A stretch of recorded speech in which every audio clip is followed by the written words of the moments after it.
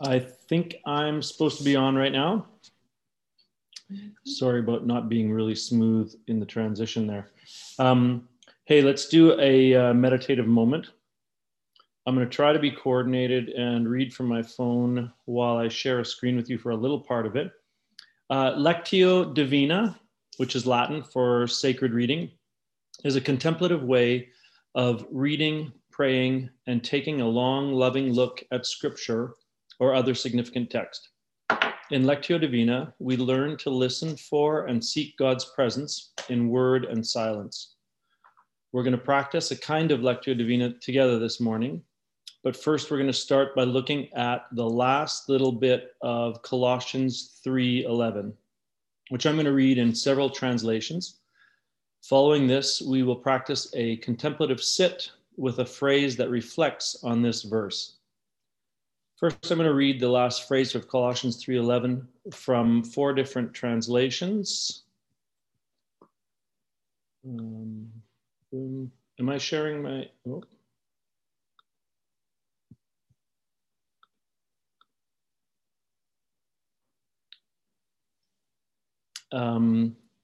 As I read from these 4 different translations, let the feeling of this verse sink into your head, your heart, and your body. Christ is all and is in all. Christ is all that matters, and Christ lives in all of us. Everyone is defined by Christ. Everyone is included in Christ. Christ is all and in all. Keep letting this sink in as you take a deep, slow breath now.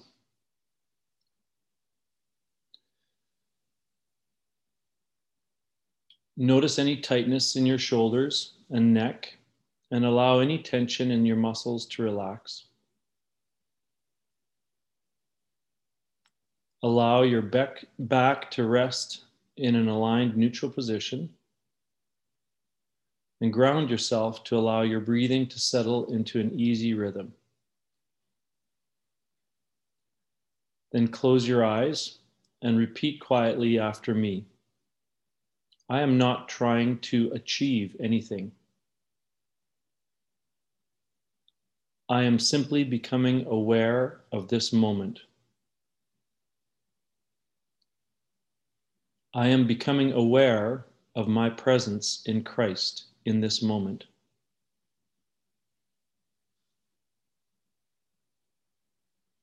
As you notice any distractions, thoughts, memories, judgments, decisions, or ideas cross your mind, just let them go. And focus instead on your moment-by-moment experience of being present to what is. Repeat after me again. I am in Christ. We are all in Christ.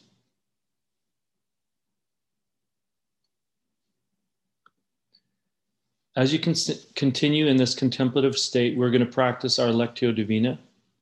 I'm going to read a phrase which reflects on Colossians 3:11. I'm going to read it several times with instructions for each reading. And the phrase is, my loving eyes see Christ in all.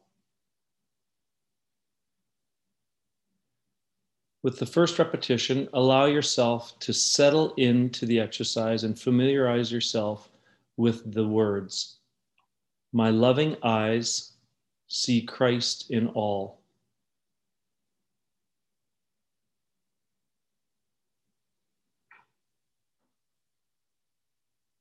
For the second repetition, listen from a centered heart space and notice what stands out to you.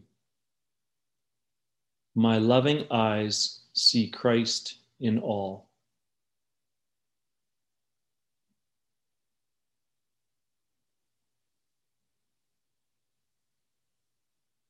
With the next reading, reflect on how this word or phrase is connected to your current life experience. My loving eyes see Christ in all.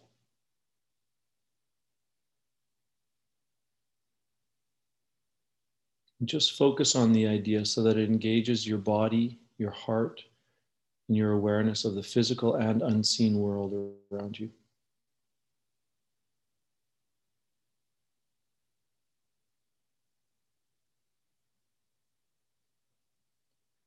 With the final reading, respond with a prayer or expression of what you have experienced. And just invite the wisdom and grace of God to support you in places of unknowing, confusion, desire, or hope. My loving eyes see Christ in all.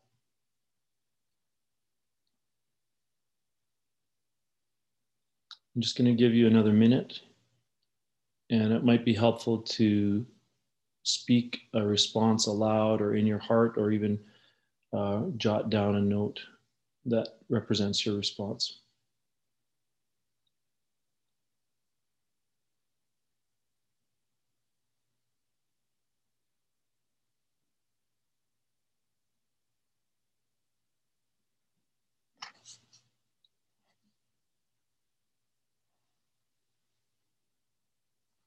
Great.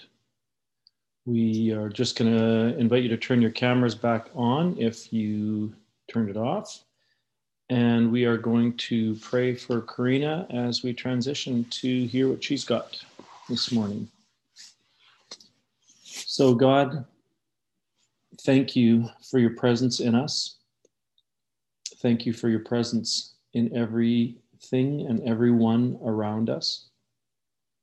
Thank you for your presence in Karina. Thank you for the communication between her and us, and that Christ is in each of us and communicating amongst ourselves. And we just ask for your presence to show itself deep in our hearts as Karina shares. Be with her and give her the freedom to share what she needs to share, and our spirits the freedom to move towards what you want to accomplish in our hearts while she shares. Amen. Amen. Thank you so much, Jeff. Everybody, welcome here. Really, it's so great to be with you this morning. I just think it's, this is so strange to be meeting by Zoom still after all this time, and yet I feel such a connection to all of you. And so I'm just grateful for every one of you that have shown up. It's good to gather together, even in this strange way. So it's good to be here. So back when our kids were tinies, we had 5 little ones, we went on a little vacation to Seaside, Oregon. Remember those vacations? Yeah, when you could leave and cross the border and go and do stuff. Yeah, me too. But let's not get distracted. Before we left, I made pumpkin muffins so I wouldn't have to spend all day in the kitchen while on vacation. And at this point in my life, I quadruple batched like just everything. So I made something like 8 dozen muffins. And I am honestly Proverbs 31ing the crap out of my life in this moment. In fact, I happen to know that another friend of mine and her family and kids are going to be at the same place at the same time. And because I am so blessed among women, I am going to bring a little surprise pack of muffins for them too. Bless. So my freezer is full of muffins. My vehicle is loaded with muffins. My kids are looking forward to muffins. I am winning. So we drive to Seaside. We get all the things set up. I drop off the muffins at my friend's condo. We all sleep, or whatever it is called that you do when you bring kids on vacation. But we wake up the next morning. We sit down for breakfast. I take a bite of the blessed muffin and my eyes grow wide with shock and horror because I have forgotten all the sugar. These are not delicious, spicy morsels of autumn that melt in your mouth. No, they're flavorless and dry, freakish pumpkin pucks. And I look around the table and I can tell this isn't just my taste buds deceiving me. And these are little muffin-shaped disappointments. And I've given them away.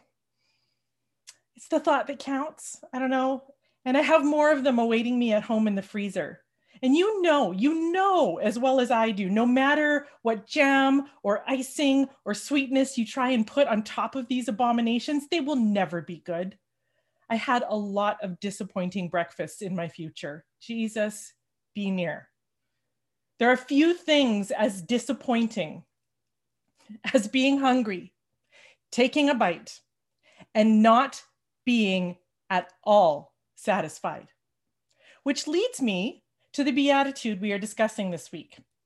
Matthew 5 and 6 says, "Blessed are those who hunger and thirst for justice," or many of your translations will say righteousness.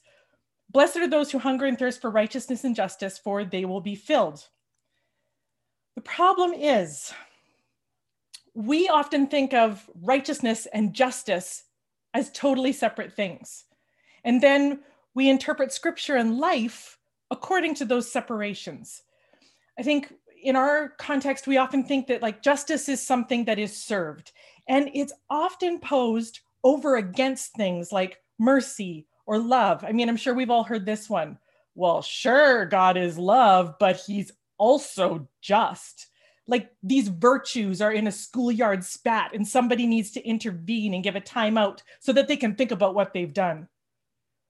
We think of justice like an out there principle. And if you get justice, you get what you deserve. And the guy that did you wrong pays for it and he gets what he deserves. Crime and punishment, because somebody's got to pay or it can't be justice. This is how our legal system works. So it's not surprising when we hear or translate it that way, that that's what we think of, but not so to the ancient world it was written to. Or what about the idea of righteousness? A lot of translations use righteousness. We think about it like it's a personal attribute or experience. Or maybe every time you hear it, you think of Crush the Turtle. It's righteous. In fact, a lot of our translations will make it sound like righteousness in this verse is about my personal rightness with God. It's a translation problem when it sounds like, blessed are those who are tight with God. Blessed are those who know Jesus is their bae, and because of him, they're righteous. But that's not what the people who heard this sermon would have thought. That's not what Jesus invites us to be hungry and thirsty for. They understood righteousness and justice as being one and the same. They're literally the same word. It just, you can translate it either way, but it is the same word in Greek and in Hebrew. They're completely interchangeable and really not at all personal. Justice and righteousness happens when the relationship of all things are brought back into correct order. I want to say that one more time because this is really important. To the people that heard it, righteousness and justice happens when the relationship of all things is brought back into correct order. It's a restorative term. Think Jubilee, as outlined in the book of Leviticus, which is God's dream for human flourishing. Think Shalom, peace where everything is in its place. So when it says, blessed are those who deeply desire justice and righteousness, it's with the understanding that our words, our worlds, our freedom, our justice and righteousness are bound up in one another. If someone is experiencing less than Jubilee, if there is no Shalom, we are all suffering. If a system is causing harm to one of us, it harms all of us. And notice that the Beatitude doesn't say, blessed are those who like and enjoy righteousness, or blessed are those who enforce and enact justice. This is hungering and thirsting. It's admitting it's an expression of like a primal need. Nothing else can happen if your hunger and thirst is not satisfied. The invitation is to participate with God, to bring about the restoration of all things and pursue it like it's essential and necessary for our very life. We are hungry for justice and righteousness, and following the Jesus way will bring satisfaction. So what is the Jesus way? How does Jesus pursue justice and righteousness? So we're going to do a case study from a story out of the book of Mark, chapter 5, 21 to 43. In just a minute, Megan is going to read for me. But before we start and listen, let's remember the context of who this was written about and written to. This was written to the early church, which was generally comprised of the nuns and duns of society. In both cases, in both societies, it's extremely hierarchical. You've got like the big deal Roman rulers at the top, and then the big deal religious Jewish rulers and military that kind of uphold the state implicitly. And then the important men and the little less important men. And then you keep going down the scale and you get to the widows, the orphans, the sick, the slaves. The ones listening are going to have more in common with the bottom rung than the top tier. A couple of other important things to note in the context of those originally in the stories and those listening. And Megan, you can get ready to share here in just a minute. Women and girls were not well regarded. They were property. I know we know this, but we forget. So when I speak, I'll frequently replace the word woman with the word couch or table or an object so that I can hear the disruptive nature of the story correctly. Not surprisingly, couches were not allowed to study scripture, could not testify in court. Their stories were very unreliable and unbelievable. They were considered unclean, untouchable for the entire time that they were menstruating, and clean or unclean, it was illegal for them to talk to any man besides their husband in public. So the second thing, around sickness. In this culture, if there was sickness in you, in your body or in your family, it was a sign of sin and punishment from God, or so they thought. Wealth was a sign of God's favor, allegedly. Poverty was also a punishment from God, apparently. All three will be featured in the story. These are motivating factors for many of our characters, and they are all areas that need realignment to be brought back to God's true design for a just and righteous world. Remember that Jesus is here to set the record straight on what God is really like and has always been like. Jesus is hungry for justice and righteousness that is not angry or retributive as power and tradition would have them believe.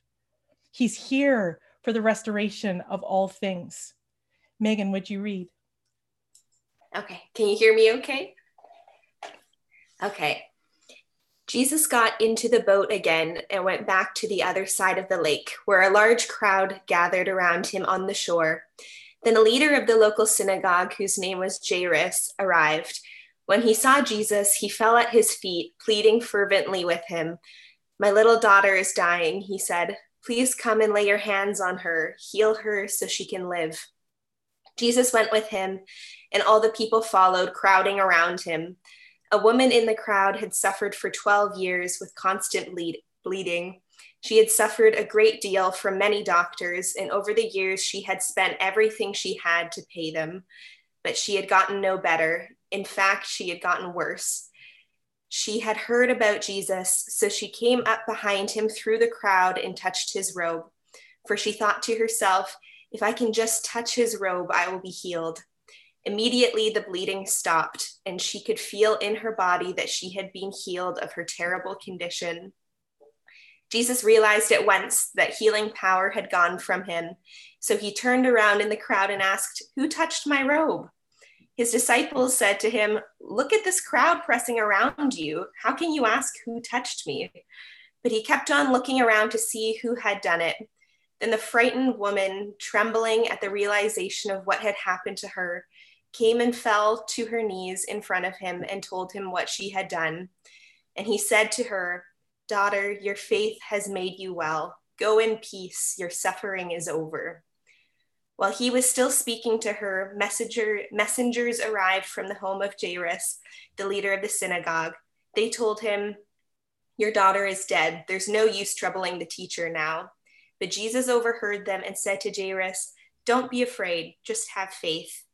Then Jesus stopped the crowd and wouldn't let anyone go with him except Peter, James, and John, the brother of James. When they came to the home of the synagogue leader, Jesus saw much commotion and weeping and wailing.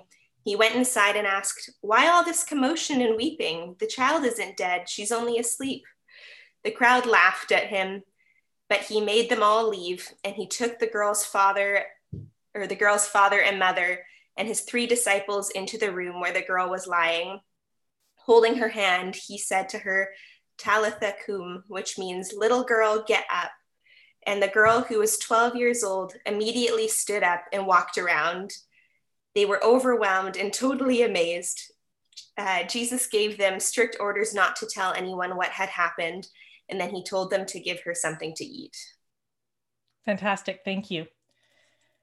So we're going to do our best to take off our Western lenses of personal justice or personal rightness, and we're going to look to see how power is disrupted to bring all things and people back into their God-designed relationship of love between one another. Like one of my teachers says, when we change our lens, we change what we see. The point in all of this is not to condemn ourselves, but to free ourselves, to see how Jesus disrupts and brokers power, and then learn to join him in the work. So Jesus has come from a Gentile city. So he is unclean before the story even begins, according to Jewish law. So remember that this story was written to Jews, not Christians. There's really no Christians at this point. This is good news for us. He's unbothered by the mess of humanity and the arbitrary rules and the way we divide people into categories of us, as in the good ones, or in this case, the Jews, and them, the bad ones, or in this case, the Gentiles. And he's really unconcerned by how people that are religious or otherwise perceive him. I wonder, going back to the Beatitude, I wonder if that's why the Beatitudes, when Jesus is giving this message, he says, "Blessed are those who hunger and thirst," rather than "Blessed are the Christians, blessed are the Jews who hunger and thirst, blessed are God's team." I know that I have certainly read "Blessed are the Christians" into the text before, but it doesn't say that. It says, "Blessed are those," as in anyone who is like this, anyone who does this, they are blessed by God when they join with the work Jesus is doing. How's that for a little power disruption? Maybe the point is not whose side you're on or were born into, but the way you're following. Everyone who follows the Jesus way of justice and righteousness can be satisfied. Everyone can participate in creating a more just world. The point is, are you hungry for the justice Jesus is hungry for? Man, that sounds like good news, doesn't it? I can stop sorting people and start following the way of Jesus, and so can your neighbor, and so can your friend. This is good news. Jesus is not afraid of mess and being perceived as unclean. It doesn't prevent him from being Jesus-y for 1 second. Contrast that with Jairus, the synagogue leader. He is super clean. He's Mr. Clean. He's a religious leader. And if you read the previous chapters in Mark, it's safe to assume that he and his colleagues are not really on Team Jesus. Jairus is a big deal, a top of the pyramid guy. And he's part of a religious and social system that likes their big dealness and their ability to follow purity laws and be holy and clean and right before God, or so they think. I don't know if Jairus is hungry for justice, but I imagine that having a sick or a dead daughter might not look great for a religious leader. Like, what sin is this dude hiding, right? Jairus is full, but not satisfied. He's been eating disappointment muffins for breakfast his whole life. Power at the expense of others will do that. It's significant that Jairus starts on his knees, and he does visibly lower and divest himself of his religious and social power to even ask Jesus for help. Or maybe Jesus is drawn to help because Jairus asks him to help save his daughter. And Jesus consistently wants to disrupt dynamics that devalue women. It sounds like this: "Jesus, will you come save my couch?" Justice disrupts power to bring restoration. This is the righteousness Jesus is after. Jesus knows that Jairus actually needs something. And it's not just that his daughter needs to be made well.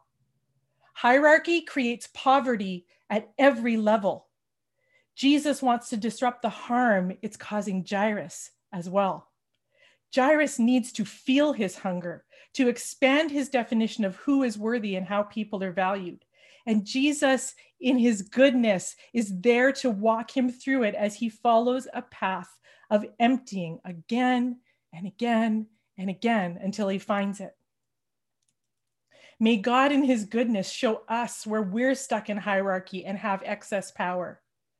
May we see how it prevents natural hunger for communal justice and righteousness.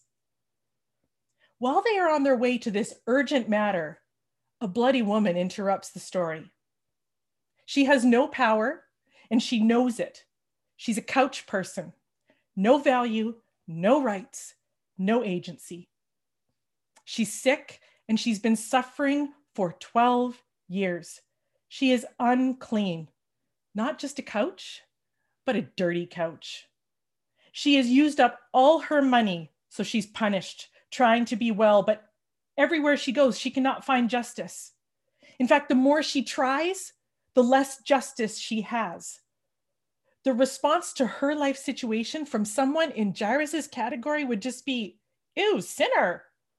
She lacks physical justice, social justice, religious justice, economic justice. She is hungry though.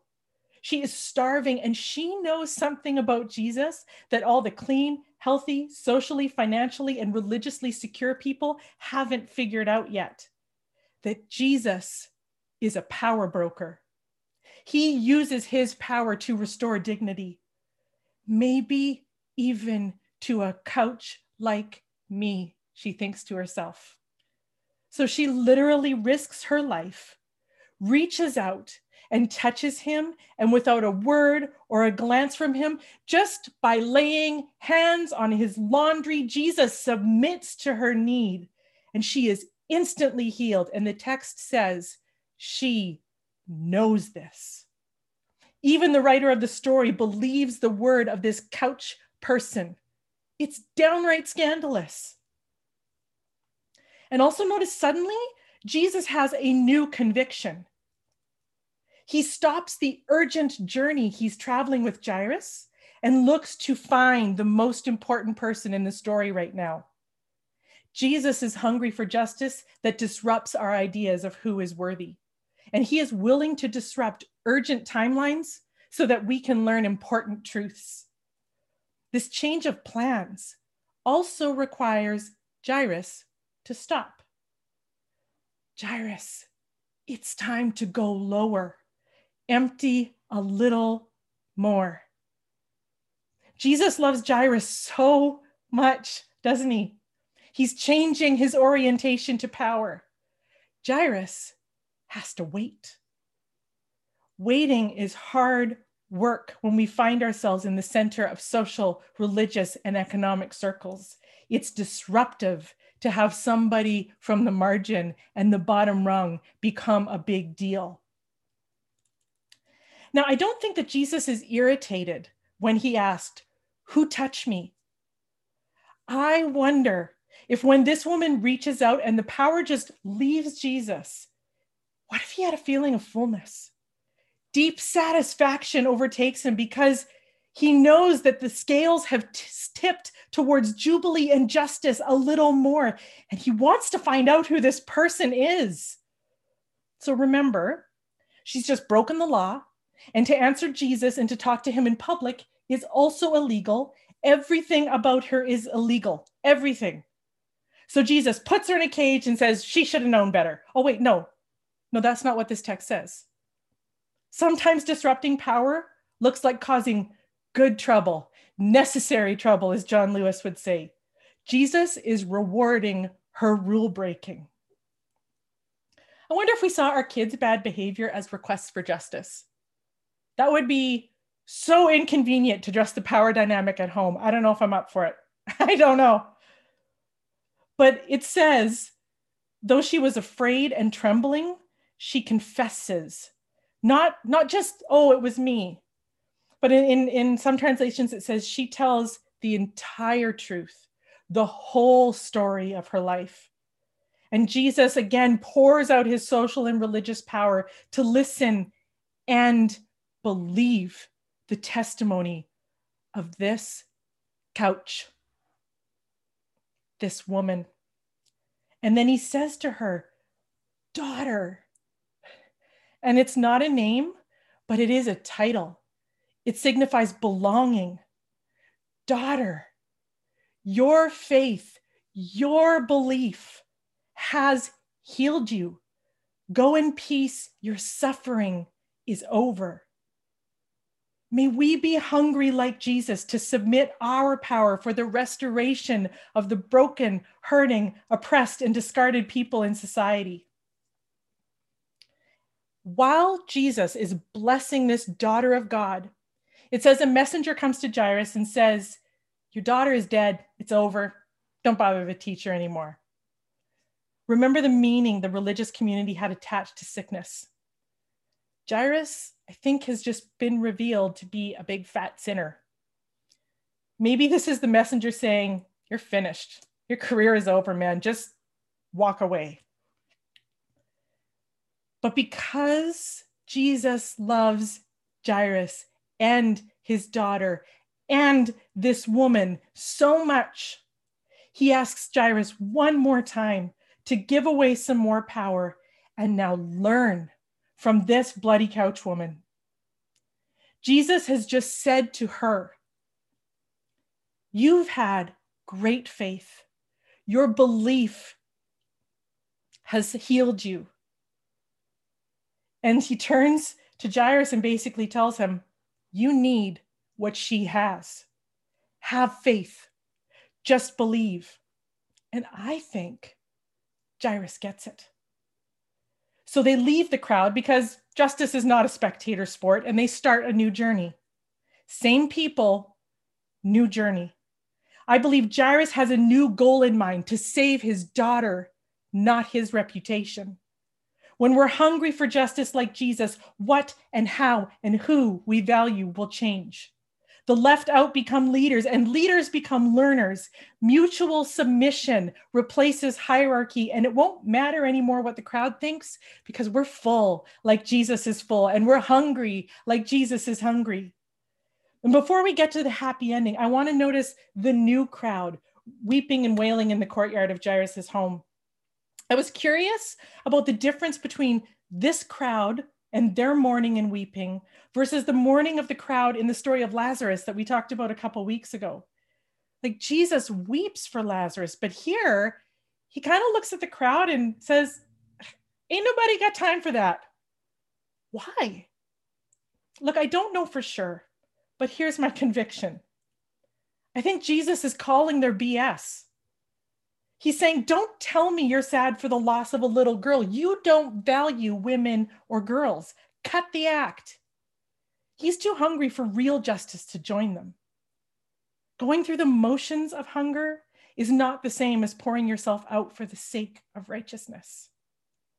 So finally, we get to the room where Jairus' daughter is, his dead daughter, and Jesus simply walks in, lays his unclean hands on her now unclean body, and tells her, daughter, rise up. That little girl was dead. She didn't even know that she needed justice.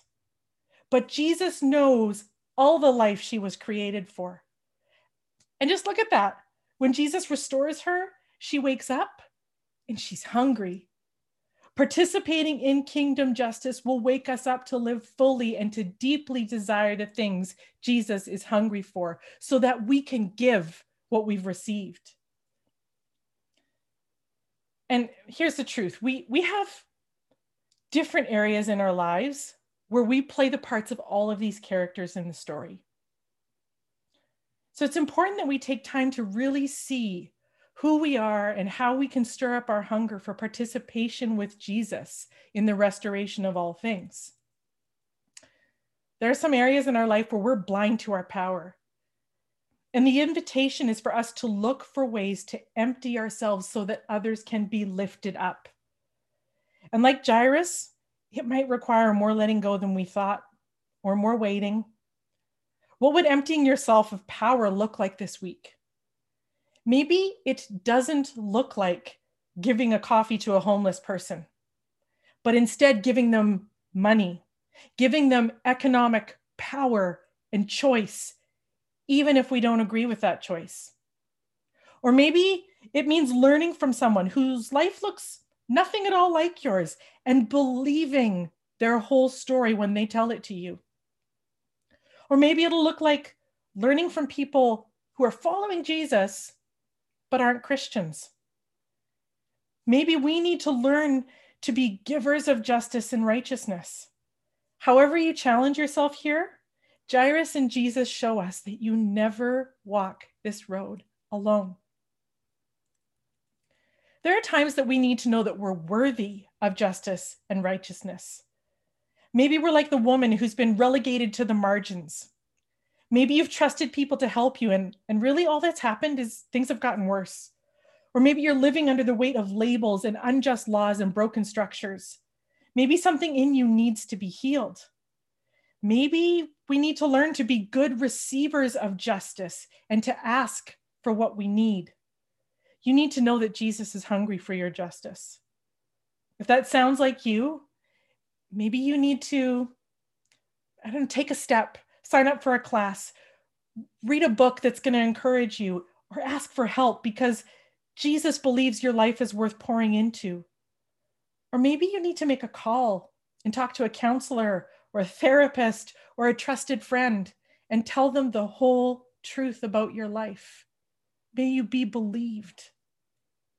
Jesus will stop everything to look you in the eye and call you beloved. May your faith rise and heal you in Jesus' name. And then there's places maybe where we look like we're hungry for justice, but we're just kind of mailing it in.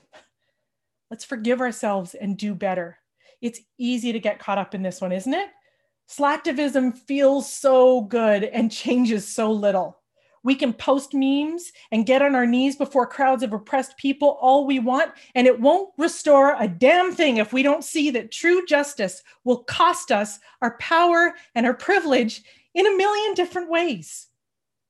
So spend some time this week asking God, yourself, your friends, what your lane of justice looks like, because it's different for everyone. We need everyone. Trust me, there is economic poverty, political poverty, religious poverty, geographical poverty, social poverty, physical poverty.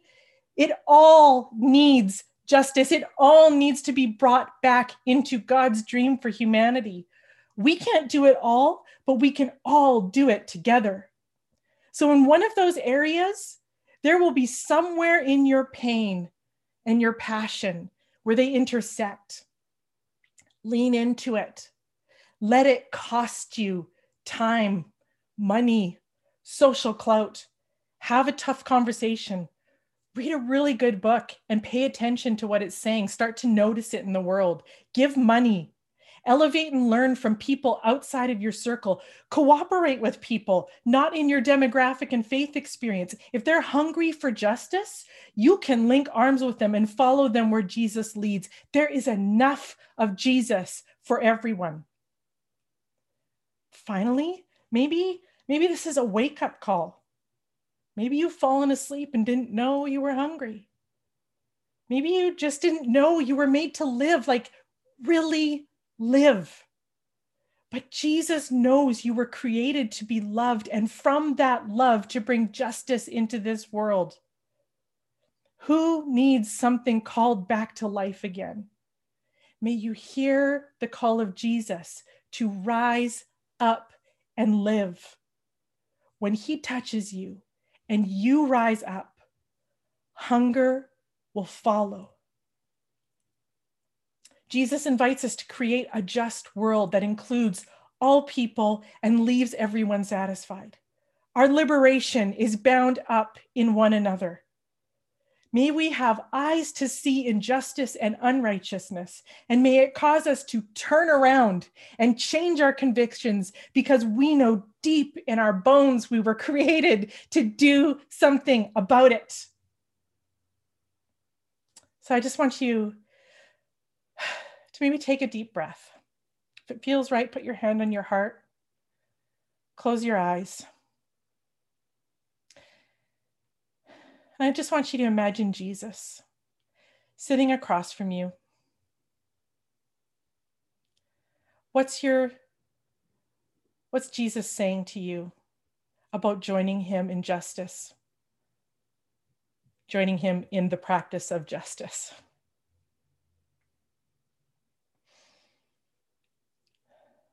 What do you need to let go of?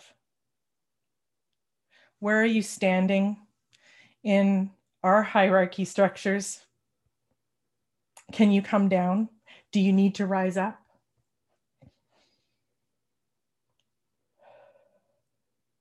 Jesus is so good. He'll gently lead you. He'll love you and teach you and bring people into your life that will direct your journey of justice. Christ in all. In Jesus' name, amen. Blessed are those who hunger and thirst for all people to experience the justice and right relationships they were created for they walk in the way of Jesus and will deeply be satisfied on the journey. Amen.